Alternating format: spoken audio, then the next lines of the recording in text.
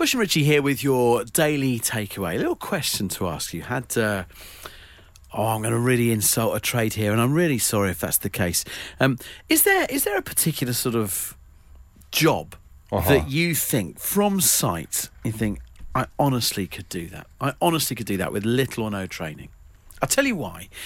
Have a think about it. This morning, a gentleman came round from the insurance company just to sort of survey a little repair that needed to be done to the house for a hole in the brickwork.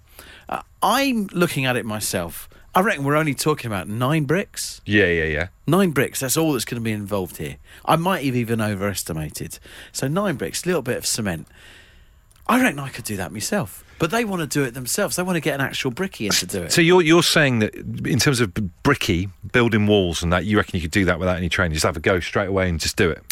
I'm sure I don't have the requisite strength right now, but that would come in time. But it's something that I reckon I could give a go to and pretty much do a decent job. It's weird, and it's one of those things you can't say out loud, because, like, for me, I've always looked at plasterers and thought, that'd be pretty easy, wouldn't it, doing plastering? I would have thought so. You're just spreading something out. I mean, I've put loads of stuff on toast and the top of it's been really flat. I think if you can do a good slice of toast, you could probably do good plastering. Exactly. I mean, if I ever did get into the plastering game, that would probably be my strapline on the back of my van. Have you successfully built Lego? Yes. See, there you go. You could be a brickie too. Yeah, well, listen, so there you go, folks. We've discovered this evening on this show that Richie could easily walk into doing brickieing. Is that the word for it? That's it, brickieing. And I'm a plasterer. For it. I'm a plasterer without ever actually having plastered anything. It just looks easy. This is Bush and Rich's Daily Takeaway. So I want to say thank you to everyone's lovely messages about Sports Day today. Particularly, I think 15 people sent me an article about 2 Scottish dads that ended up in A&E. And we're going to be talking about that in any other business towards the end of the show. So as you heard on last night's show, I was taking part in the Dad's 100 metres for my middle daughter Thea's school sports day today. And it's stressful, isn't it? I didn't think at one point, it didn't look like they were going to do a parents' race. And I thought, oh, phew, get away with it. But then they said, right, kids on one side, all the other parents on the other side of the track. So it kind of vibes of the Roman Colosseum in many ways as well. But you know what? The PE teacher blew his whistle. I set off like a rocket. Brief fear at the beginning that I couldn't feel my legs. Maybe that's just how fast I was going. That's the nerves. It's the nerves. And then, bit by bit, I slowly opened up a little bit, got into my stride. I came in second. There's no disgrace in that whatsoever. Silver medal. Lost out to a guy on my left who's like he looked like a beanpole, but he ran like a gazelle. I think he's still going now. Didn't even stop at the rope at the end. And I always think as well, when you're running at that kind of speed, you go onto a different level. Yeah. You know when you look into Ben Johnson's eyes? Yeah. He's on a different level. Well, he came first in 1988, and the person who came second, Carl Lewis, got first. So you test that beanpole out. Oh, yeah, see, but like I say, if we can ever catch up with him. But I think, you know, something about when you do an exercise like, or you're at incredible speed like I was today, Richie, your mind wanders. And do you know where my mind wandered? My mind wandered to the early 90s when, back in Devon, I was representing South Devon at the 200 metres at Honiton at a race meet-up. Wow, I thought I knew everything about you. I didn't know you had this history. Well, this is it. I mean, I was.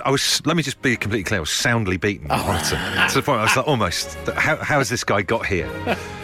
But at one point, very briefly, I did represent South Devon at 200 metres. They can't take that away from you. They can't, and that is exactly the point, man. They can't take that away from me. And there's people listening to this right now who might very briefly have represented the county or the United Kingdom. And it doesn't even have to be at sport. It could be a champion previously at something. So if you've got a historical achievement you'd like to share with us on Home Time tonight, just step forward amongst friends and tell us about it. 1987. Oh, yeah. I'll take you back to 1987 to Eastbourne, the town I grew up in, and my primary school got to the final of the school's football tournament. I was the school goalkeeper.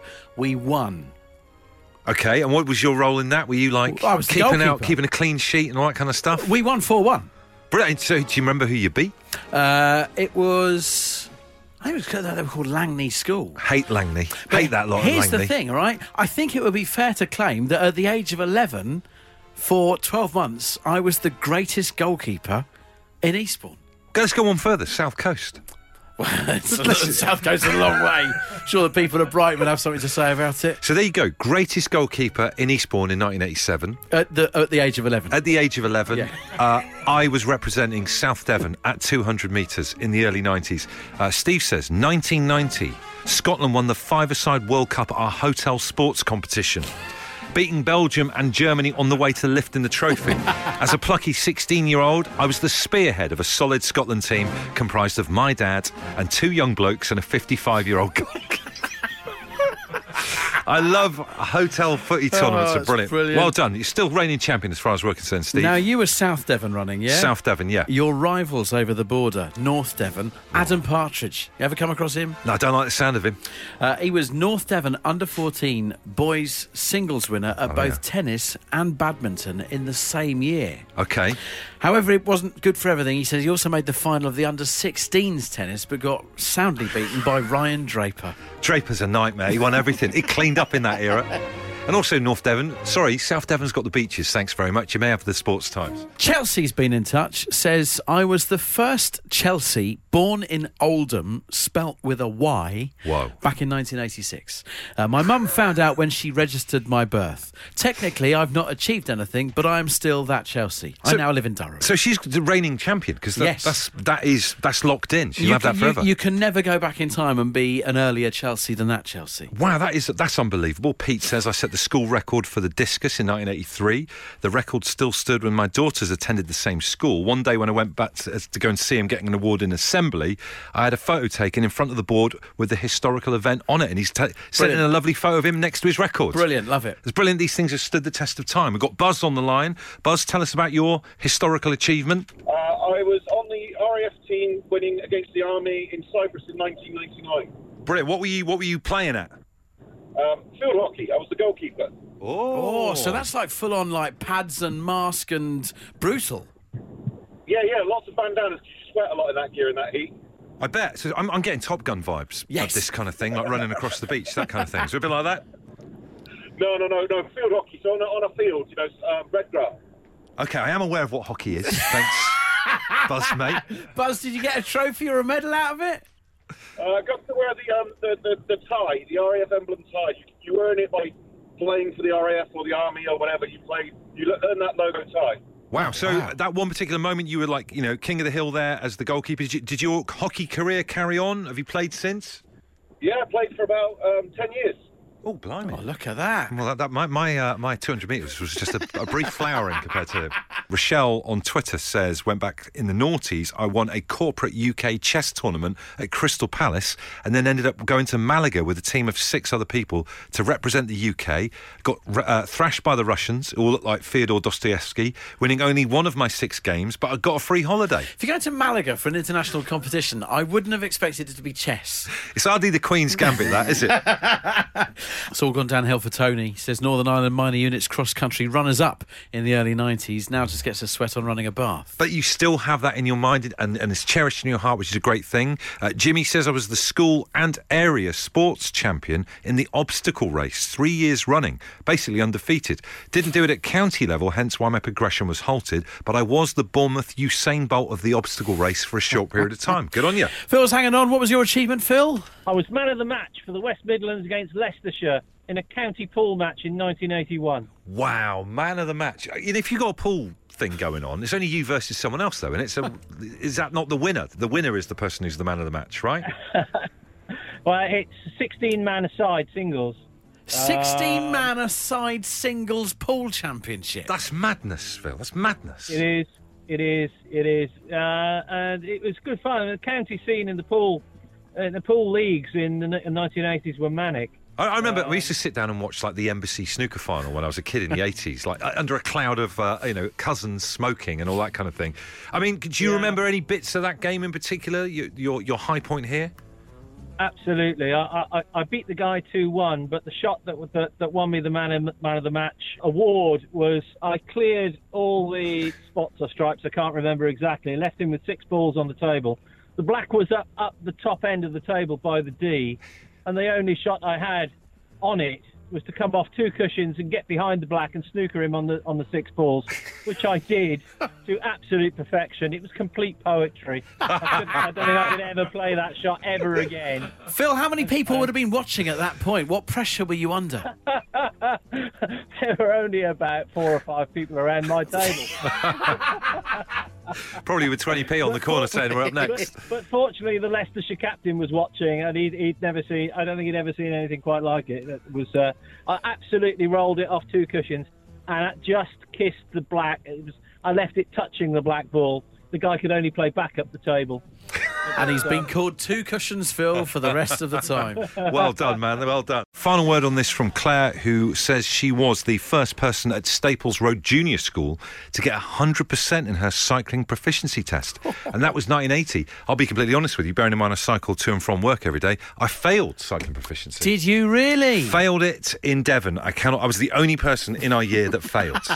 So even if you have a setback, kids, it'll be all right in the end. Look at where you are now, cycling to work every day. Check me out. Michelle's on the line right now. Michelle, tell us your historical achievement. 100-metre sprint. I was a sprinter. I'm not quite sure how old I was. It must have been about 11, and it was a very small school, and I won in the competition of all the schools around, and I was the fastest one in there over all the boys. I think that's probably one of my most proudest part of it. Yep. And then the mayor said it was like I had rockets coming out of my feet, and I was so proud.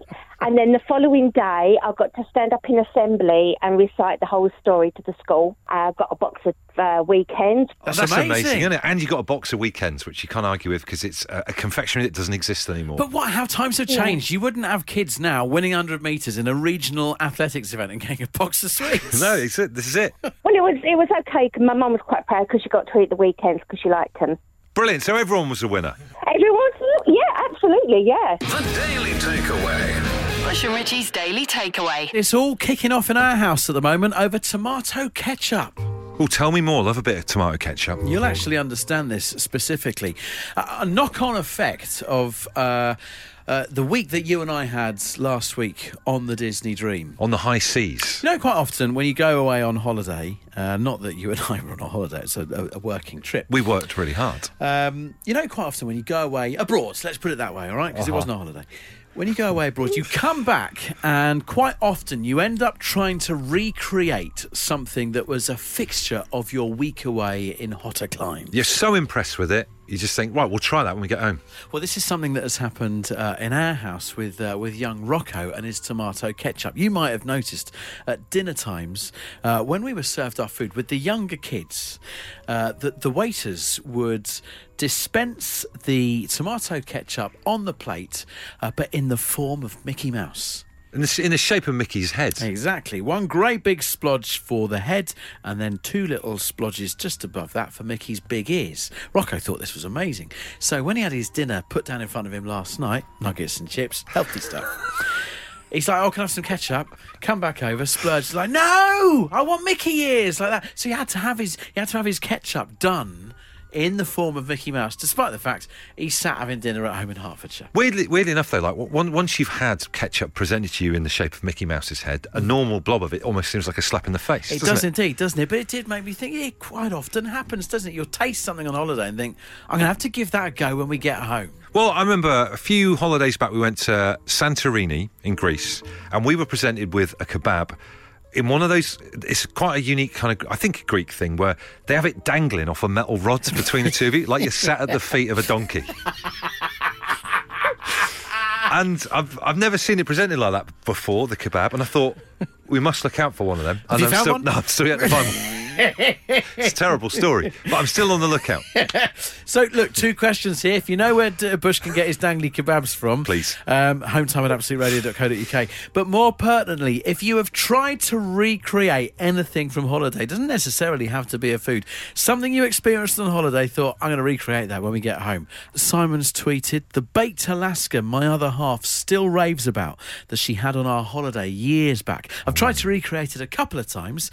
Both efforts ended up up looking like a bad 70s Doctor Who special effect. You have to respect Simon for trying it on multiple occasions. I don't even know really what it is. Baked Alaska. Yeah, what is it? Something they always do on the Bake Off on a particularly hot week. It's a tricky thing. It's basically ice cream inside sponge. So you've got to keep something frozen, but then put hot sponge around the side of it. Very difficult. And meringue in there as well, I believe. Stressed even thinking about it. Yeah. I'm fair play to him for having a go. I just mentioned earlier on that the thing that I've tried to recreate from a previous Greek holiday was the dangly kebab thing. Yeah. You get the dangly kebab between the two of you. Someone hasn't left their name, says Bush. They do the dangly kebabs at Zizi. Zizi? That's pizzas and stuff. I know. Now they do dangly kebab. I'll go and find one. Oh, yeah, I will. I'll treat you. This text here is incredible. I brought a bottle of banana liqueur back from Cyprus after having an amazing cocktail while I was there. We never got round to recreating the cocktail, but got back from a family party one night and ended up having it as shots. I don't recommend it. My mum was sick in the flower bed and our Jack Russell was stained yellow the next day. I assume we'd spilt it on him. Donna, what is it that you tried to recreate? Back in my honeymoon days, it was a frozen glass out the freezer and the Coors beer in it. But that didn't last because the water from the outside of the glass just went all over the table. So are you trying to recreate, like, in America, they pull the glasses out the bar and they're like freezing cold? Yeah, that's right. So how do they do it in the States then? Because I would have done exactly what you've just said there, Donna. That's right, and I put the Coors beer in, but it just doesn't taste the same when you're at home, does it? So you gave it a damn good shot, but it just didn't quite work out. That's true. Hopefully That's true, the marriage is faring a little bit better, though, you were saying. Yeah, fingers No, crossed. I'm divorced. Oh, no. dear. It's causing terrible. in a very awkward way now. So bad. But are you... I've still got the glasses. You've still got the glasses, that's great. This is the Daily Takeaway. Daily Takeaway. Home time on a Tuesday night. Just an update. Producer Nick is just putting the last bit of pasta in his mouth there from his tough work. I feel like he's putting the last bit in, but that should have been about 3 mouthfuls. He eats like he's in the wild. He eats like it's his last meal. It does. Oh dear. Is he coming to 80s versus 90s with us? Because I dread to think what his rider will be in the backstage. Well, Nicky, you coming? No. You're not? It's not coming. I'm going to watch wrestling. He's going to watch wrestling? Oh, my... This has caused a real problem. The show you produce is DJing at the Electric Ballroom and you're going to watch wrestling. Yeah. Wow, that is... Well, look... How do we recover from that? I don't know what wrestling event he's going to. Don't look it up, because what you want to do on the 30th of June is not go to watch WWF or whatever it is, but come to the Electric Ballroom in Camden. I'll tell you why, right? Because when me and him start, unlike the wrestling, we don't know who's going to win. No, exactly, yeah, it's not preordained. Cool, it's difficult to recover. We're trying to sell tickets here and we're just reeling. Unbelievable. Bush and Richie here with Home Time on a Tuesday night. It's time for your right to reply. Any other business? That's right, any other business, drop us an email, hometime@absoluteradio.co.uk, or if it's more urgent, like the texts that have been coming in after our chat about Nick going wrestling instead of watching 80s versus 90s live, it's WWE now, not WWF, apparently. Oh. One's about wildlife and pandas and that, and the other one is men in spandex. And only one of those books out the O2. Exactly. Thank you very much to Rebecca, who has emailed us. This is not an email I was expecting. Emailed from Logo Rug UK. What a name. Asking if they could send their price list to us here at Home Time. We've not talked about branded rugs, have we? In all the ideas, I mean, we've had like spatulas Yeah. and tea towels, etc. But rugs has never entered the chat, really. This is brilliant. It works for a company that take your company logo and embroider it onto a welcome mat. Okay. Wouldn't it be amazing, right? Wouldn't it be amazing to have the Home Time with Bush and Richie Absolute Radio logo embroidered into a welcome mat that we unfurl at 4 p.m. Yes. every single day and put at the studio door. So any Herberts that try and come into the studio while we're on air, Yeah. very sort of passive-aggressively, They have to wipe their feet on the home time mat before they come in. It's kind of marking our territory a little bit. I think so. What do you reckon? Well, at first I thought you were going to say just leave the mat out there all the time, and I mean that's going to stick in the craw of Dave Berry and the team. It's not you'd fair. roll it up, you know. You can't have Dave sort of thinking that he's on our patch when he does the breakfast show with the team. We'd roll it up for any other show. Yeah, but then just wheel it out when it's us. I think so. So, Rebecca, we may be back in touch. Have you seen the price? No. Okay, we'll maybe back in touch. This is Bush and Rich's Daily Takeaway. So thank you very much for enjoying this episode of the Daily Takeaway. Goodbye to all the brickies and plasterers who've been listening for the last 5 years. I tell you what, though, if you've got to come back to that and you might be saying, well, this is out of order, you want to challenge us, whatever. I mean, it's an open forum home time. Hometime at absoluteradio.co.uk. Don't just swear at your radio or your headphones. Drop us an email and let's sort this out. And equally, if you work on a site and you want an apprentice brickie or you've got a lot on as a plasterer at the moment and you want an assistant for a couple of days, same email address, get in touch. Or maybe you do a job that you deep down sometimes think to yourself, I think anyone could do this. You want to be honest and hold your hand up. Whistleblower. Brickies, plasterers, get in touch.